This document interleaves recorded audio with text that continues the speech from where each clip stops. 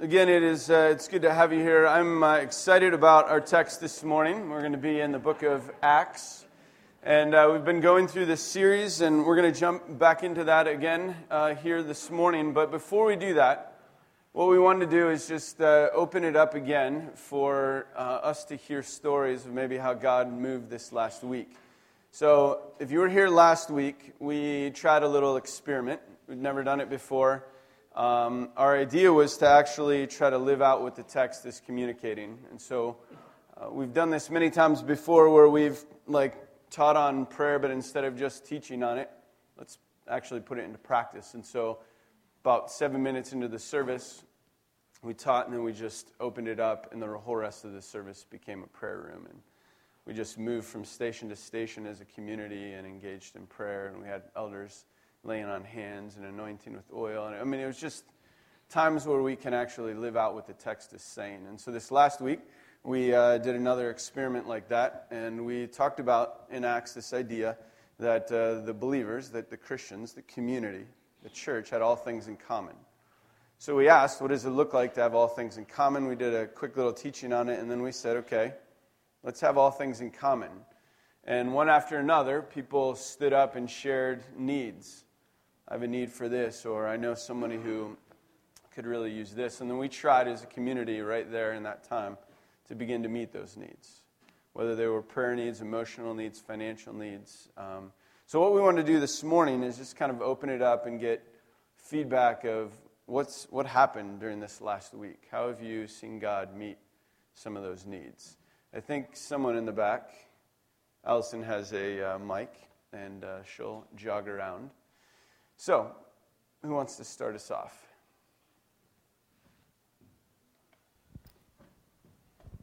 Okay, so if you were here in first service last week, then you heard me talk about my mom who got a promotion and is kind of struggling, was kind of struggling over this past week. She's a lot better. Someone gave us $20 to go out and buy her flowers at the end of the service.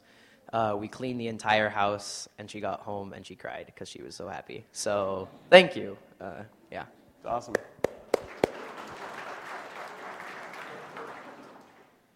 Someone else, how have you seen God move this week through your small group, through needs being met?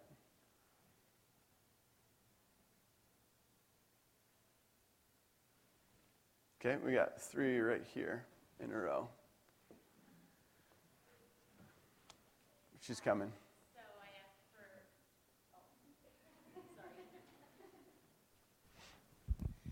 So I asked for some support in getting GU students up to our home for a Bible study, and thank you. I have drivers for that, so that was great. And then the second part of my prayer was for my daughter, Emily, who's over in the Boston area, and as a freshman. And so just some support for her in finding a faith community and everything. And it was pretty awesome.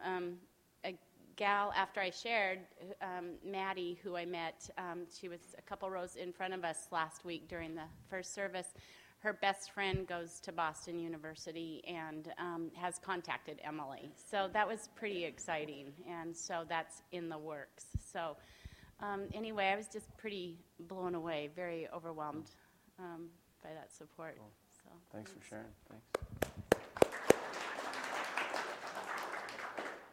My name's Patrick, and my wife, Lisa, is battling lung cancer, and you saw a picture of our dog up there, Daphne. As Russ said, she has a crap load of energy. She does. So we got overwhelmed with dog walkers, and somebody in our small group took Daphne out for a walk that very day, so that was awesome. Very cool. Thanks, Patrick. I also just want to say in response to worship today that I was just so impacted by knowing that so many people are praying and fighting on my behalf, because at times when you're in a battle that Pat and I are, you can have some very, very dark moments and feel very, very alone, even though you know you're not. And so if you ever, my name's Lisa, and if you ever forget, oh, I was supposed to be praying for Lisa, and then I come to your mind, pray for me, because it could be I'm in one of those really black, dark moments where I can't pray for myself, or I don't have the faith, but you have the faith for me at that moment. So I just wanted to respond to that worship, that we're all in this together. So. Thanks, Lisa. Thanks. Hello. If you were here 9 o'clock last week, you would have heard me. I spoke about God had been leading me to deal with a lot of stuff from my past. And through this past week, a lot of it has magically fixed itself. From past relationships that had been haunting me for years to just wellness of mind. And I do think that is from the prayer and the outpouring that I received right after service and then throughout the week. That's awesome. Thank you.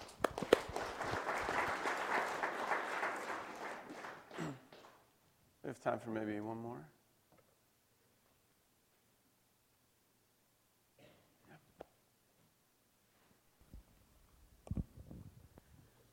So I shared in second service that for an organization I work for, 4-H, we needed volunteers for our science, technology, engineering, and math programs.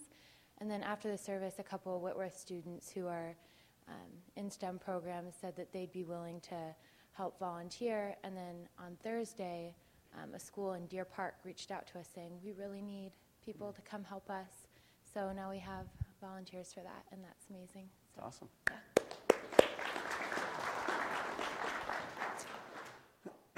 I'm sure we could go on for a while sharing. I know personally I received a bunch of different emails and just things like saying, hey, if you need anybody to do this, or hey, if there's this kind of need, let me know. And it's amazing to see how God works and moves among a body of people that actually love and care for one another.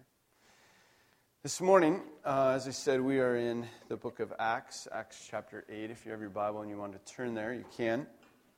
What I want to do this morning is kind of get us thinking about some things before we really look specifically at the text. Because, see, I think a lot of times in life what we do is we create frameworks in our mind, and we allow those frameworks to color the way we see life. Okay? So let me give you an example. This was a little post on Facebook the other day. It says, long day. Jesus makes things so hard on me. Someone named Beth says, doesn't he? But it's for the best. Just keep him in your heart and keep praying, girl. It will get better. Jesus works in mysterious ways. A little later, this was posted. Beth, Jesus is my 14-year-old son. He was suspended from school for punching a janitor again. Yes, we immediately read something, and we have a framework. And so we begin to talk through that frame or that lens rather than understanding the whole picture. We do this a lot in life. Let me give you a little quiz. Maybe you can try this quiz. It goes like this. A giant inverted steel pyramid is perfectly balanced on its point. At any movement of the pyramid will cause it to topple. Underneath the pyramid is a $100 bill. How do you remove the bill without disturbing the pyramid? If you need help on it, talk to your neighbor. I'll give you about 30 seconds to figure it out.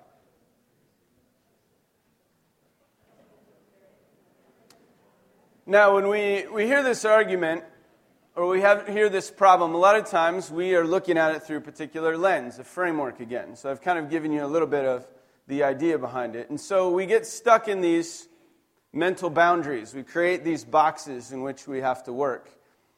We frame things. We think it makes it easier for us. And so when it comes to this answer, like some of you are going, well, like I've seen people pull tablecloths off real fast. So maybe if you pull it really quick, that'll help. Or maybe you have all these different ideas. But here's what I believe the answer is to this little problem. is you burn the bill. You light it on fire, and then it's completely removed. Now, that doesn't necessarily come into our mind, and perhaps maybe someone in here answered that correctly, but the reason we don't do that is because we've all assumed that we actually want to keep the $100 bill, and nobody talked about keeping it. Maybe the only way to actually get it is to think outside of the frames we build. So we build frames, we create labels, and we generally do this in positive ways, or at least we try to. Let me give you an example of some frames or some labels that we put on things. Here's one.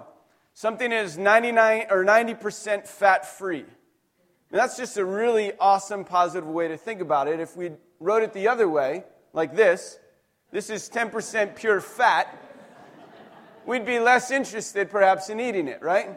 So we try to frame things positively. Here's another example. There's a 90% success rate on this. But if the opposite was 1 out of every 10 people die attempting this, right, we might go, whoa, time out, I'm not game. I'm not going to do it. Because what we do is we frame the way we think. And we generally do it in positive ways, except when it comes to people. So I think when it comes to people, what we do is we start to be tribal. We start to create this idea of us and them. People that are in and people that are out. People that are part of our tribe and people that are outsiders, foreigners. And we create these frames in which we think. And so we begin to label people like us in positive statements, and we tend to be a little bit jaded toward those that are labeled them. So we might create divisions like these: poor people, rich people, colored people, white people, Christians, Muslims, Jews, atheists, Russians, Americans, Republicans, Democrats, male, female, straight, gay. And we list everybody that's not like us as those people. The opposites. Someone outside of our in-group. But I think what's interesting is then we even start to make subgroups within groups. Have you ever noticed that? I think it starts in middle school. I do. You have all these middle schoolers, very much alike each other, but then all of a sudden they start forming all of these little subgroups. And that carries on into high school and maybe sometimes into college. And I think it really carries over into the church quite often. So here's how it carries over into the church. We have what I would call right Christians and wrong Christians. You know who I'm talking about, right? I mean, right Christians and wrong Christians. I grew up being taught that there were right Christians and there were wrong Christians. I mean, there were Christians who acted a certain way, and then there were Christians who didn't, right? There were Christians who worshipped the right way, and then Christians who didn't. There were Christians who believed the right things, a certain list of things, and Christians who didn't quite believe that same list of things. And so you had right Christians and you had wrong Christians. And generally, here's how it worked, at least in my mind, and maybe this is similar in your mind. We start with the right Christians and we go, that's me, right? So I label myself, or we label ourselves as right Christians, and then we start to label everyone else as wrong Christians. So let me give you a couple of examples of a wrong Christian, because I think wrong Christians tend to, each of us, tend to have a different picture in our mind when we think of what a wrong Christian is, right? So, here's the first example. They attend a church with female leadership, or they attend a church without female leadership. That makes them wrong Christians, right? Here's another one. Wrong Christian is one who has too much of the Spirit in worship. I mean, some of the Spirit's good, too much of the Spirit in worship. I don't know. Might be crazy. Maybe your type of wrong Christian drives a Hummer. Maybe your type of wrong Christian eats granola and sews their own clothes. Maybe your type of wrong Christian promotes Reformed theology. Or someone else, who's a wrong Christian, lives in the burbs. Someone's in a college frat, someone's pro-choice, someone's pro-Israel, someone's a pacifist. The list goes on and on of what wrong Christians are as opposed to right Christians. And so we create a list of those who are in and a list of those who are out.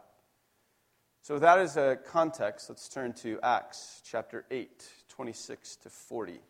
Acts chapter 8, 26 to 40. While you're turning there, I know some of you are already there, but while we're turning there, Let me give you a little background to this context. We've been looking at chapter 7. We get done. Stephen was just stoned. The stoning then sends the Christians, it scatters them.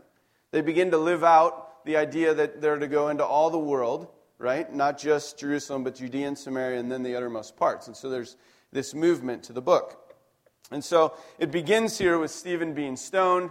The movement starts, the persecution moves people into Samaria. We hear a story in the beginning part of Acts chapter 8 of Simon, who's a magician, doing these crazy acts, and then along come the apostles, and they heal people, and miracles are happening, and he's like, man, I want to get in on that. And so he starts following Jesus and is excited about this movement of Christianity. And so all this is happening in the context. And then we come to this next section where I think what Luke is trying to do is to reframe a story for us. He's trying to change our framework a little bit. He's trying to get us to see things a little bit different. And what's interesting in the text is that he gives us all the details and he gives us the questions, but he never gives us answers. So he gives us all these details. These are information about the people. This is information about the setting. Then he gives us all these questions, but he never once gives us an answer, never once gives us information about what was taught or what was said. And I think what he's doing is he's inviting us to answer the question. So there's the question, and can we, as a community, lean into what the answers might be? And so Luke presents this. And what I'm going to do, hopefully this morning, is just to walk through the passage and to allow the Spirit to keep causing us to wrestle with the text. All right, so here's what it says at the beginning. Now an angel of the Lord said to Philip, rise and go toward the south to the road that goes down from Jerusalem to Gaza. This is a desert place. And he rose and went. So right at the beginning here, we have this clear picture of the first character. His name's Philip. He's been commanded by the angel of the Lord, or later it says by the Holy Spirit, maybe one and the same, and says, I want you to go on this path toward Gaza. What's interesting about that is Gaza was destroyed about 100 years before. So he's heading into the desert. He's heading into kind of nowhere. He's going on this path. And you're going, why? Why would he be headed that direction? But here's the thing, a little small side note. When the Spirit tells you to do something, do it. Follow him. Walk in that path. Even if it sounds crazy, even if it doesn't make sense, follow it. So I would imagine Philip's at this point and he's going, man, I wonder why God wants me to go this way, but I'm going to go. And maybe he's wondering what he's going to see, because so far in his journey, he sees himself preaching and God doing great things. He sees all these miracles. He's seeing people healed. He's seeing people raised to life. It just keeps going and going. All this amazing stuff happens. And I would imagine Philip's going, man, I wonder what's next. If God is specifically sending me here, I wonder what's next. What is this all about? And so we go a little further, and it says this. And there was an Ethiopian, a eunuch, a court official of Candace, queen of the Ethiopians, who was in charge of all her treasure. He had come to Jerusalem to worship and was returning, seated in his chariot, and he was reading the prophet Isaiah. So now here's the other main character in the text. We have Philip, and now we have the Ethiopian eunuch. What's interesting is he has no name. He's just described as the Ethiopian eunuch. So here's what we know about him. Okay, these are some things we know for sure about him. First of all, he was African. It's a no-brainer right there. Okay. Second of all, he would have been seen by Philip and seen by people in the area as a foreigner, someone not from around here, not from our neck of the woods. And in antiquity, Ethiopia was actually known as the ends of the earth. Sound familiar? So we have Jerusalem, then we have Samaria, the story of Simon, and then now we have the ends of the earth. So there's this movement to the text. So first of all, we know a little bit about his background. We know a little bit about his class, too. He was powerful enough to ride in a chariot. So this guy had some influence. He was also an official, or the queen or the person in charge of all the queen's finances. So he had power. He was a person of influence. He also had a certain status. What I mean by that is he was wealthy. The reason we know he was wealthy is not only because he was in charge of those finances, but he himself was carrying a scroll of Isaiah. Now, often, scrolls were owned by towns or by communities. It was very expensive to have writings like that, and yet he had his own. He was reading from it, which is another thing we know, that he was educated. At that time, when many people weren't able to read, he himself was reading and reading aloud. So we know a little bit about him, but we also know this about him personally. He was a eunuch. It means he was sexually incomplete or inferior. And this is important to Luke for a reason. It's important because he brings it up at least 5 times. He continues to describe him as such, again and again and again. So that's some of the things we know about him, but then there's one thing I think that we can assume about him. So the eunuch was reading from Isaiah. He was desiring to know more about the God of the Jewish people. And he even went to Jerusalem, the text says, to worship. And he probably would have known, and this is an assumption, but he probably would have known this passage in Deuteronomy that says this: "No one whose testicles are crushed or whose male organ is cut off shall enter the assembly of the Lord." Deuteronomy 23:1. This is also known as like the best memory verse ever, right there. So here's what happens. The reason I'm assuming he knows this: he goes to the temple. He's not allowed in. He goes to the temple to worship. He's not allowed in the assembly. There's a great chance that he was an outsider. Everyone else is worshiping at the temple, and he's outside of the gates, outside of the limits, not allowed to be a part. Because, see, the law strictly forbid that a eunuch would enter the assembly of the Lord. And so, due to his sexual situation, the Ethiopian eunuch most clearly stood and understood that he was an outsider. So we see this in the text, and it goes on to say this: "And the Spirit said to Philip, 'Go over and join this chariot.' So Philip ran to him and heard him reading Isaiah the prophet and asked, 'Do you understand what you're reading?' And he said, 'How can I unless someone guides me?' And he invited Philip to come and sit with him." So at this point, they start entering into this set of questions. Again, no answers are given. Just a set of questions. And then what happens is he's reading from a portion of Isaiah. This is the portion. It says, the passage goes where the scripture was being read was this. It says, "Like a sheep he was led to the slaughter, like a lamb before its shearer is silent. So he opens not his mouth. In his humiliation, justice was denied him. Who can describe his generation? For his life is taken away from the earth." And the eunuch said to Philip, "About whom, I ask you, does the prophet say this? About himself or about someone else?" Then Philip opened his mouth, and beginning with this scripture, he told him the good news of Jesus. Now, we don't know the whole conversation, but what we know is that he began to unpack the scriptures in a way to help this Ethiopian eunuch to understand the history of faith, to understand that this is prophetic of Jesus. Now, we, reading it in our framework back here, at this time, looking backwards, understand that this is prophecy, understand that it's describing the Messiah who is to come, understand that it's him being led to the cross as an opportunity to give his life for all of us. We understand that. It's part of our framework.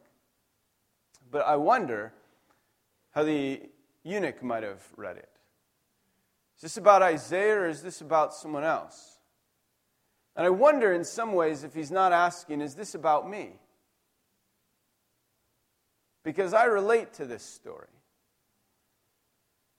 I know many times we kind of put ourselves into the scriptures, right? We understand the story and we relate to the story, and I wonder if he feels as if the writer is telling his story.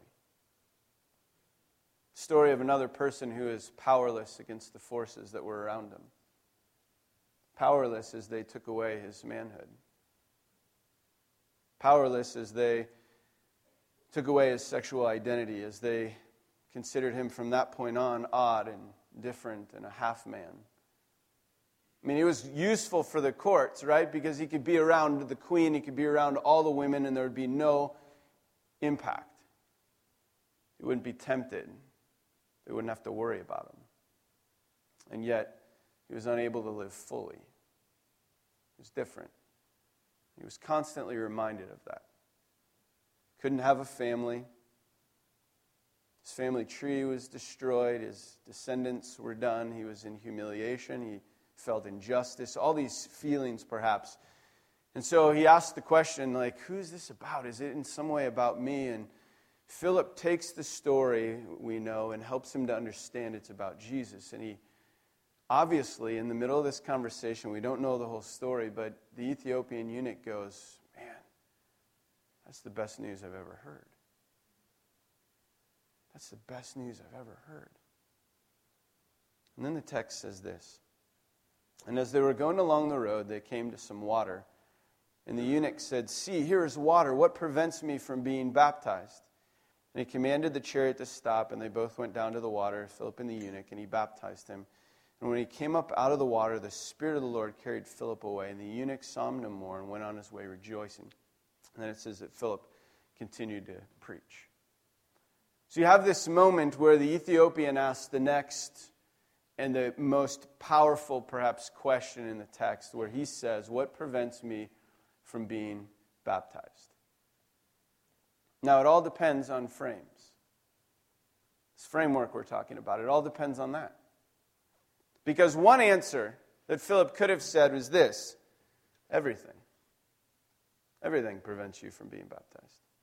Your race prevents you from being baptized. Your religion prevents you from being baptized. And your own body prevents you from being baptized. That everything about you means you're an outsider. There's us and then there's them. There's in and then there's out. And you are out. You're not in. Likely at this point, the Ethiopian eunuch already knows what it means to be excluded. He already knows what it means to be prevented from being a part of the community. He knows what it's like to stand on the outside. And he even chooses Judaism, chooses to understand this stuff about a Savior and about a Messiah, and he's continued to be kept out. There are so many rules that said what things were allowed, rules that said what things were appropriate or acceptable. And so the eunuch learned early on what religious intolerance and exclusion looked like. He understood what it meant to be on the outside. And so he comes to this question, and I often think that the question he asks probably wasn't like, yo, Philip, here's some water. What if we just get baptized right now? Like, maybe it's just a matter of convenience, a matter of time. Can we do it right now before I go back home? But I don't think that's what he was asking. It could have been that. But I would imagine the man was wealthy enough, he could have decided to do whatever he wants, stay as long as he wanted, and be baptized in whatever place he wanted. But in this desert road, with a little water hole off to the side that was probably muddy and dirty, he asked to get baptized. But the question may have sounded a little bit more like this: will you too deny me God's grace by saying I'm unworthy because of my sexual status? Or will you too cut me off from inclusion in this family? We have to ask the question, will you keep me distant because of my race, because of my nationality, because of my income, because of my sexuality, because of my gender, in anything, whatever that thing is that makes me that wrong kind of Christian, will you exclude me from the family? Maybe he's asking the question that way. Maybe he's saying, I feel like there's some things preventing me from being baptized. And what's interesting is we don't get the answer. We do know that he was baptized. So I'm assuming that when he asked that, Philip went, nothing. Nothing prevents it. It's grace. Nothing keeps you out of the family. If you're accepted by Jesus and his blood, you are welcome. You are in. So, we read this, and we have to ask the question, so what? So what about this story? What does it mean for us? How do we live it out? I'm going to give you 3 quick things. First one is this. I believe that the Spirit wants us moving toward the eunuchs of the world. I think he wants us moving toward those that would consider themselves on the outside. I think he wants us moving towards those who are in the class of them. There's us and then there's them.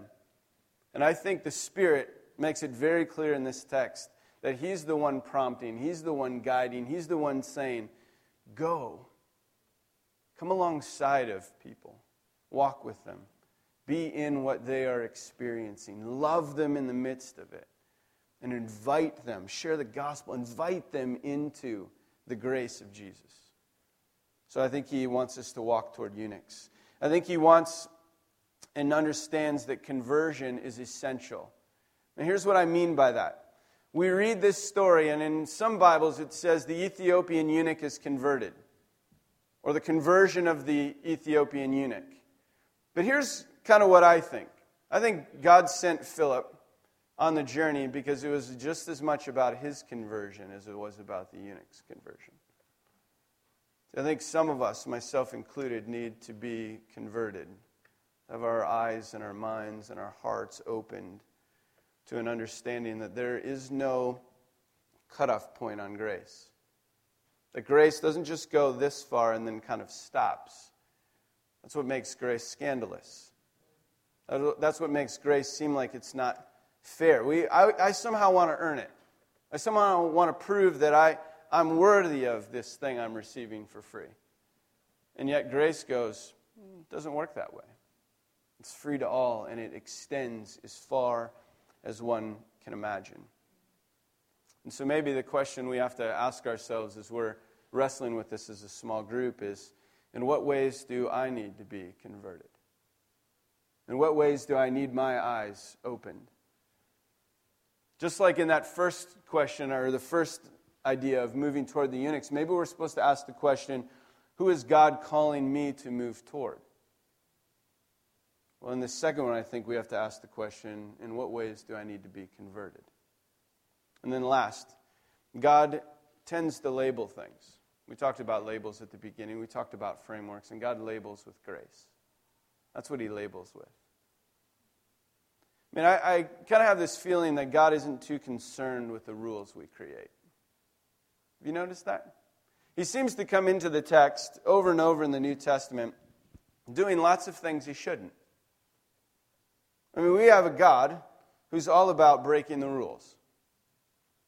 He comes in and He goes, well, I'm not supposed to talk with women. That's kind of the rule. Okay, well, I'll just go and I'll hang out with this Samaritan woman. Oh, I'm not supposed to be in Samaria? Well, that's okay. They worship differently than we do. Great. Awesome. Well, let's talk about it.